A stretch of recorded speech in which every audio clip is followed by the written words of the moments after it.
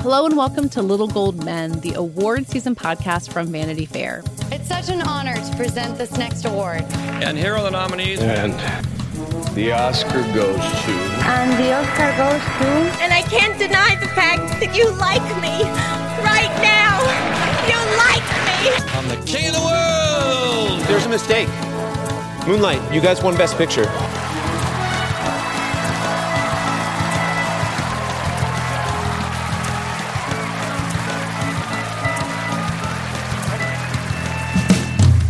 I am Katie Rich, and I'm here for today's interview episode with Rebecca Ford. Hello, Rebecca. Hi. You got to talk to a real perennial favorite of award seasons, of Vanity Fair, of humanity in general, Guillermo del Toro, who spent decades literally trying to get his vision for a Pinocchio movie off the ground. Our colleague Anthony Bresenkamp wrote about it in our Phase 1 awards issue, and you got to talk to him about it. And it seems the rumors are true that Guillermo del Toro is the nicest person alive. He is really the best. Every time I talk to him, it's just such an enjoyable conversation. I just think he just leads with his heart is the way I would describe it. And I know that sounds cheesy, but I think in a world where there's like everyone giving sound bites, he's really thoughtful about what he wants to say and very genuine. Yeah, he's such an enthusiast about like his movies and movie culture in general. And I feel like that comes through so much in the way he talks about things. And I mean, in Pinocchio, it's just such a huge labor of love that you can see from every frame of the movie. It's a stop motion animation adaptation of the original fairy tale, not really that similar to the Disney version of the story. And, you know, spooky and magical and kind of classic Guillermo fashion. And I'm just really excited to hear what he told you about it. Yeah, he's wanted to make this since he was literally a child. So and spent a lot of years dealing with no's. So getting this made feels almost like a miracle to him. And we talked a lot about that. And also, you know, he's been talking a lot about how animation is not just for children's stories. And this movie is arguably for adults. And so I think, you know, we talk about how much of an uphill battle that's been for him to get that messaging across as well. Yeah, it's really cool to see someone who's in a position like he is in Hollywood to get a lot of movies made, to really pursue something passionately that no one else could have gotten made and no one could have made it the way that he did. And it's such a success. Yes. And we also talk about, Katie, one of your favorite people, James Cameron and Guillermo have a long-standing friendship. And we actually cleared up about how he helped Guillermo when he was dealing with a ransom situation for his family a long, long time ago. But James was actually involved with helping him back then. So they have a long, long history together. And I thought that was really interesting to get into as well. Yet another thing I cannot wait to hear about. Let's hear your conversation with Guillermo del Toro.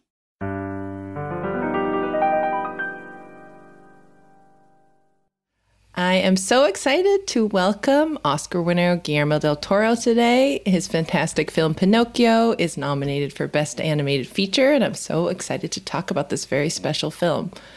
Guillermo, congrats on your nomination. How did it feel to sort of hear that Pinocchio got that Oscar nomination? Very, very happy. I mean, I think this movie was so long in becoming a reality that for a long time I just thought it was not going to happen. And then, you know, you add the effort of hundreds of people and many, many years. And again, you almost feel like you're never going to finish. So this is a great ending to the story of the effort and the commitment that we all had for roughly more than a decade and a half. Yeah. But from what I've read, it sounds like your journey with Pinocchio has basically been your whole life. Yeah. I read a quote where you said, "No single character in history has had a deep of a personal connection to me as Pinocchio." Can you tell me a little bit about how that first started? Yeah, because I discovered Pinocchio, it was the second or third movie I saw with my mother. And a little later came Frankenstein. And I immediately, for some reason, I connected those two characters. As a kid, I thought, oh, both of them have parents, fathers, that create them and don't give them the tools to figure out the world. So I identified a lot. It felt very autobiographical for me because my childhood was a journey of what people told me the world was and what I saw the world really, how it operated, what was true, what was a lie. And often you basically discovered that the adults lied, but they thought the things they were saying were true. So it was a very complicated thing as a child to understand these things. And Pinocchio and Frankenstein both sort of address this being adrift in the world as an anomaly. Yeah. I didn't feel like a regular boy. In Mexico, all the other boys were interested in football and climbing trees and getting into fights. And I was interested in reading and watching movies. And even from a very early age, I was very introverted. I was, if you can believe it, I was introverted and thin. I trained myself to vanquish one, and I naturally evolved into the other. Well, I'm curious when you, as a filmmaker, really seriously thought about making a Pinocchio movie. I know this was in development for a long time, but when did you first say, I think I'm ready to make this as a movie? I think, I always wanted to do it, even as a kid, in stop motion or claymation. And I taught stop motion in high school, and I had my company that did it. And I thought, this is a good way of doing it. Of course, I didn't have the tools or the multiple cameras. I had 2 cameras. I had a studio that was rigged for stop motion. But around my 30s, late 20s, I thought it was actually doable. And the same impulse that made Devil's Backbone and eventually Pan's Labyrinth, I thought the combination of a fairy tale element with war would be really potent. Then I did Devil's Backbone with a ghost story, and I thought around 2004, I saw Chris Grimley's design for Pinocchio, and I thought, this is a really great design. Chris had no intention of doing he wanted to do more the Collodi book. And I said, well, I have a few ideas. I can produce it and co-write it. And we started developing it. And eventually that got turned down. And I tried my own version, and that got turned down. But I seriously, in the 2000s is when I thought not only we could do it, but we should do it. Because animation, stop motion had reached new levels of sophistication, really.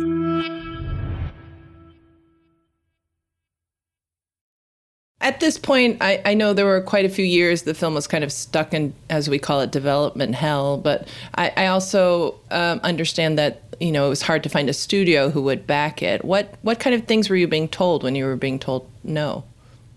Well, the things that make a movie worth seeing are the things that make it difficult to get greenlit. They are one and the same. I was having a meeting the other day for the next stop motion film that I want to do, which is very giant. And they were saying, but this is not what traditional stop motion does. And I go, that's why I'm doing it. Yeah. Because it's perfect for stop motion, but I got to prove it. And it's the same thing with Pan's Labyrinth, with Devil's Backbone, with The Shape of Water, with Pinocchio. They sound like things that in paper, they're not easy to understand. Once you see them, you say, of course, yeah, that works, or I can see why he was pursuing it. But for a while, for decades, sometimes people don't see those elements. And to be completely honest, on the pitch meetings, I kept saying, this is not a kid's movie, but kids can watch it. And, I wanted to be extra clear, which made it extra easy for them to pass. Right. Because animation is kept on the children's table in the banquet of cinema. Yeah. Most of the time, at least in Western animation. And that made it was very jarring for them to understand a movie where Pinocchio was killed a couple of times. Yeah. And talked to death. And, it was during the rise of Mussolini to emphasize the theme of lying and truth. And so I understand how an executive's head would explode. But the great fortune with Ted Sarandos and Netflix is we had almost a decade of troll hunters, and number one, Ted knew that I had pitched the series and became and stayed completely involved all the way to the end. I didn't just put my name and walked away. I developed the arc of the season. I developed every one of the screenplays. I developed the animatics, et cetera, and I made sure we delivered great quality. So he knew he could trust me. And what he also knew is that I have the capacity to reach an audience emotionally, that I could make an audience get a big emotional reaction to this story. So he trusted me. When he said yes, he said yes in the room to Troll Hunters and to Pinocchio, just on the faith that we could pull it off. Mm-hmm. It's interesting because I think where you're at your career, I feel like everyone should be saying yes to you because you prove that you can do these things even if they do seem difficult. But it sounds like you still have a hard time convincing people even for the next stop motion, or then especially, I assume in animation, it's a little harder to get people to think outside the box. Yeah, it is. It is. I don't think it will ever get easy in the sense that I think that we need to keep pushing things that are not normally done. Sometimes you fail or you don't reach an audience for whatever circumstances. It can be the movie itself, marketing, a pandemic, whatever. And then people again retract very rapidly and say, well, but this movie or that movie didn't work. But when you succeed with propositions like this, it's a miracle of great beauty. I mean, the fact that those movies that I mentioned succeeded and reached an audience in the capacity and size they did is beautiful. I think that what I find is when my biggest hurdle sometimes is after making them is marketing them. If they are marketed for what they are, an audience gets curious. Mm-hmm. If they get disguised as something else that is more accessible and more common, they don't. So I really think, unfortunately for me as a filmmaker, sometimes I have a hand in the marketing, sometimes they don't give me that space. And at the Critics' Choice Awards, you spoke about this on stage, about how animation is not just for kids. And it sounds like do you still feel like that is an uphill battle when it comes to educating people on that? Yeah, I don't think it's a battle that is going to be won by 3, 4, 5 movies. Mm. It has to be sustained. I think it's up to the industry, of which I believe I am part of, and I want to remain a part of in the animation. And as an art form battle, we have to keep insisting on it. I mean, it is, as I've said a few times this season, particularly in stop motion, we have the same elements that on a live action film. We have real cinematography, real production design, real wardrobe design, real directing, beautiful screenplays, et cetera, et cetera. And I say, but we do it in miniature, one frame at a time. So we are to live action what Ginger Rogers is to Fred Astaire. We do the same steps backward in high heels. I like that analogy, and I think we should keep pushing it and pushing the medium. I mean, I think there's really good, it's a very good year for animation. Turning Red, Puss in Boots, Marcel the Shell. I mean, all the movies that are in competition are really interesting. They are all provocative or pushing in one way or another the borders of animation. Yeah, I think that's true. And tell me about how you worked with the puppeteers, because from what I understand, you let them sort of improvise and have a real, really participate. We encouraged the simulation of improvisation, and we did encourage them having the space to come up with things that were not dictated. But every single shot of the movie, Mark Gustafson and I would dictate very, very precisely. And then we would say, but if you find something else, do it. Because I think that's treating them like actors.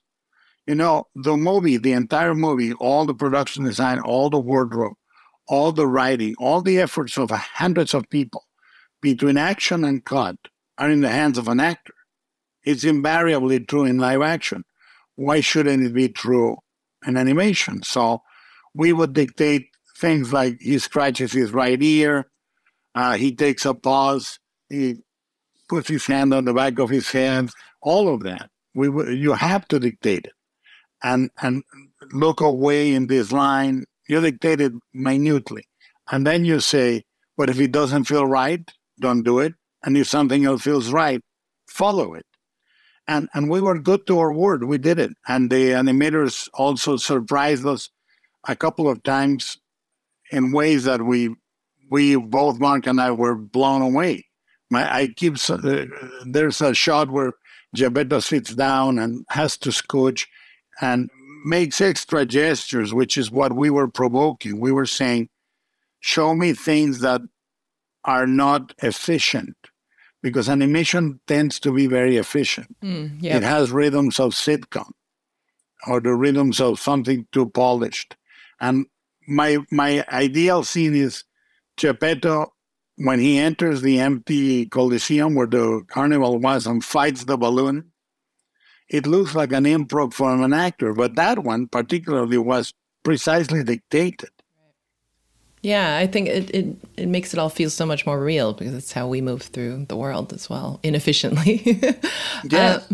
Yeah, I'm curious, at the Critics' Choice, you dedicated your award to James Cameron. I know you two have a long-standing friendship. How does your friendship live today? I mean, do you two share when you're working on things? Had you seen Avatar early? Like, how do you two collaborate as friends? Yeah, I mean, we share the cuts of our films early, and Jim showed me Avatar 1 and Avatar 2 in the very, very, very early cuts. Sometimes I help him take out, together we took out about 20 minutes of True Lines. He came to my editing room and helped me pare down Pan's Labyrinth, and he saw Shape of Water in an early cut. Kronos, he saw it in an early cut. Can you believe that?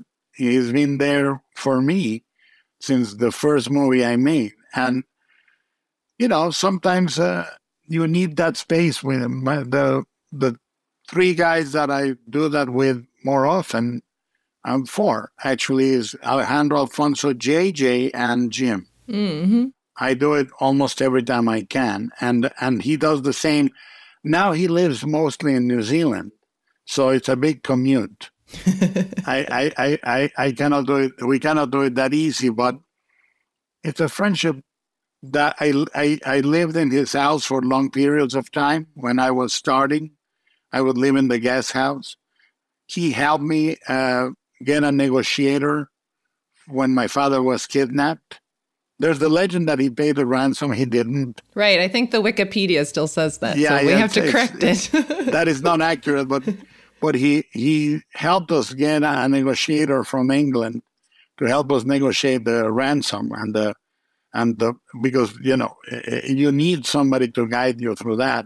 And he was there every step of the way. He would say, "Do you need me there? I'll fly today."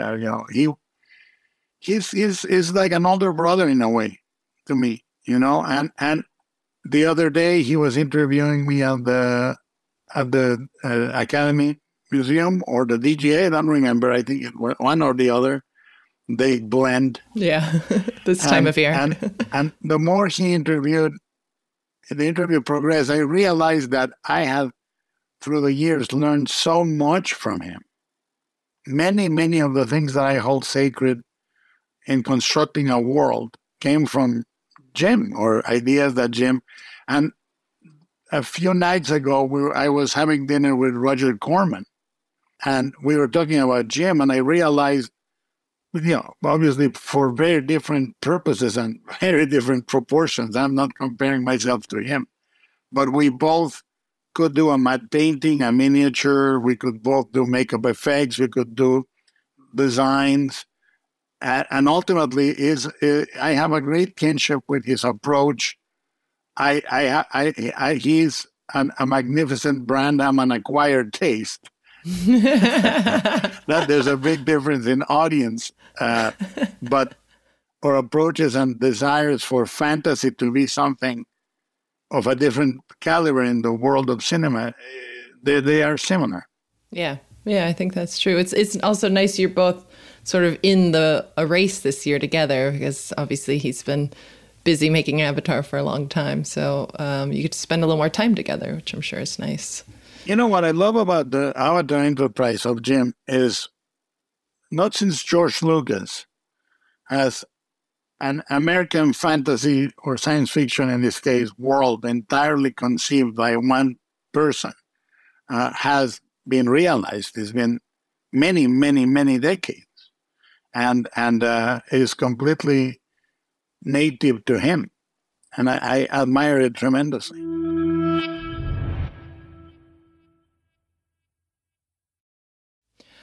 When we look at the films, this year, I'm curious, is there a certain film you really loved? There are many, many movies that I loved. I mean, what I like is the variety of movies. There were things that absolutely were big in scope or ideas, and there were very intimate movies. There were really small movies. I think that you have different landmarks in the year. Obviously, I have learned through the decades, you don't bet against Jim Cameron. Jim Cameron is going to get the audience, and he got it again. He got people in the theater. Steven Spielberg does a very personal movie that is full of actual darkness under the family story. It's not only about film, it's about family and forgiveness. You have what I think is going to be this generation's The Graduate, which is Everything Everywhere. We have many, many. I mean, we could talk about a whole season. I think it's a really remarkable variety. And I think it's almost like every single size and genre needed to inhale or exhale after COVID.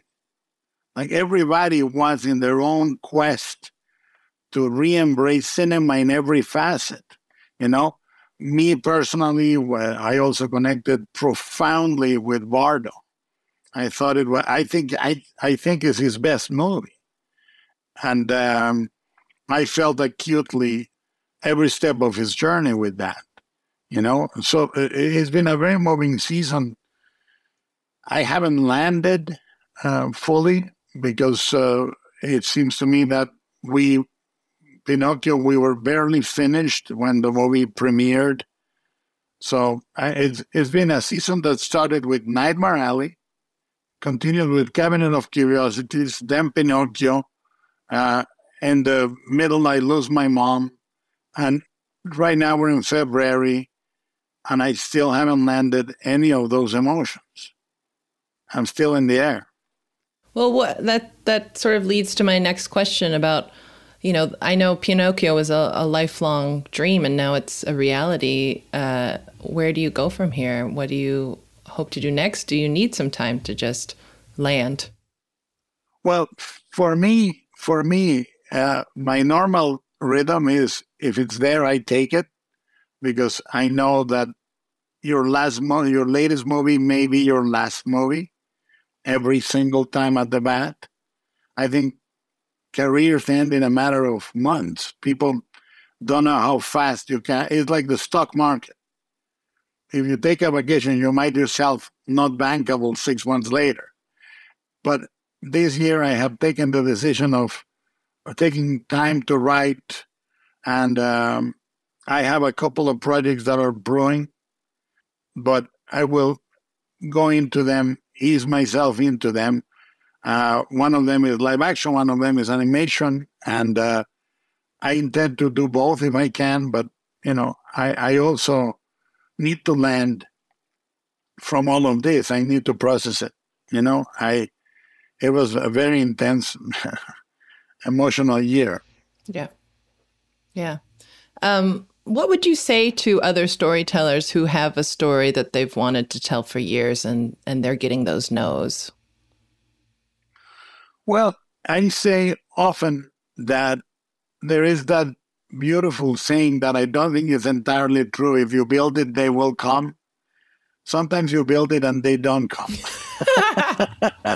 But you got to build it to find out, you know? And what I think is the frustration you have as a filmmaker is that at least 60% of what you develop will not get made.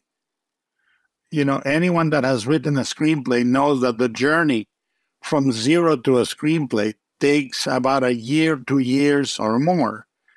And you feel that you achieved one goal, and then the journey begins that now you got to make it. And it's almost an impossible, is the little point in the Death Star.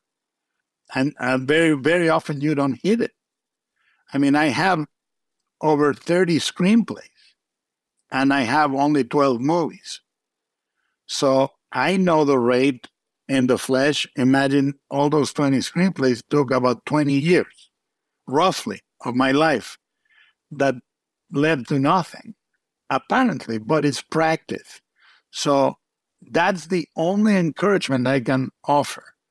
Anything you do, you know, people say every artist has 1,000 bad drawings before they get to the first good one.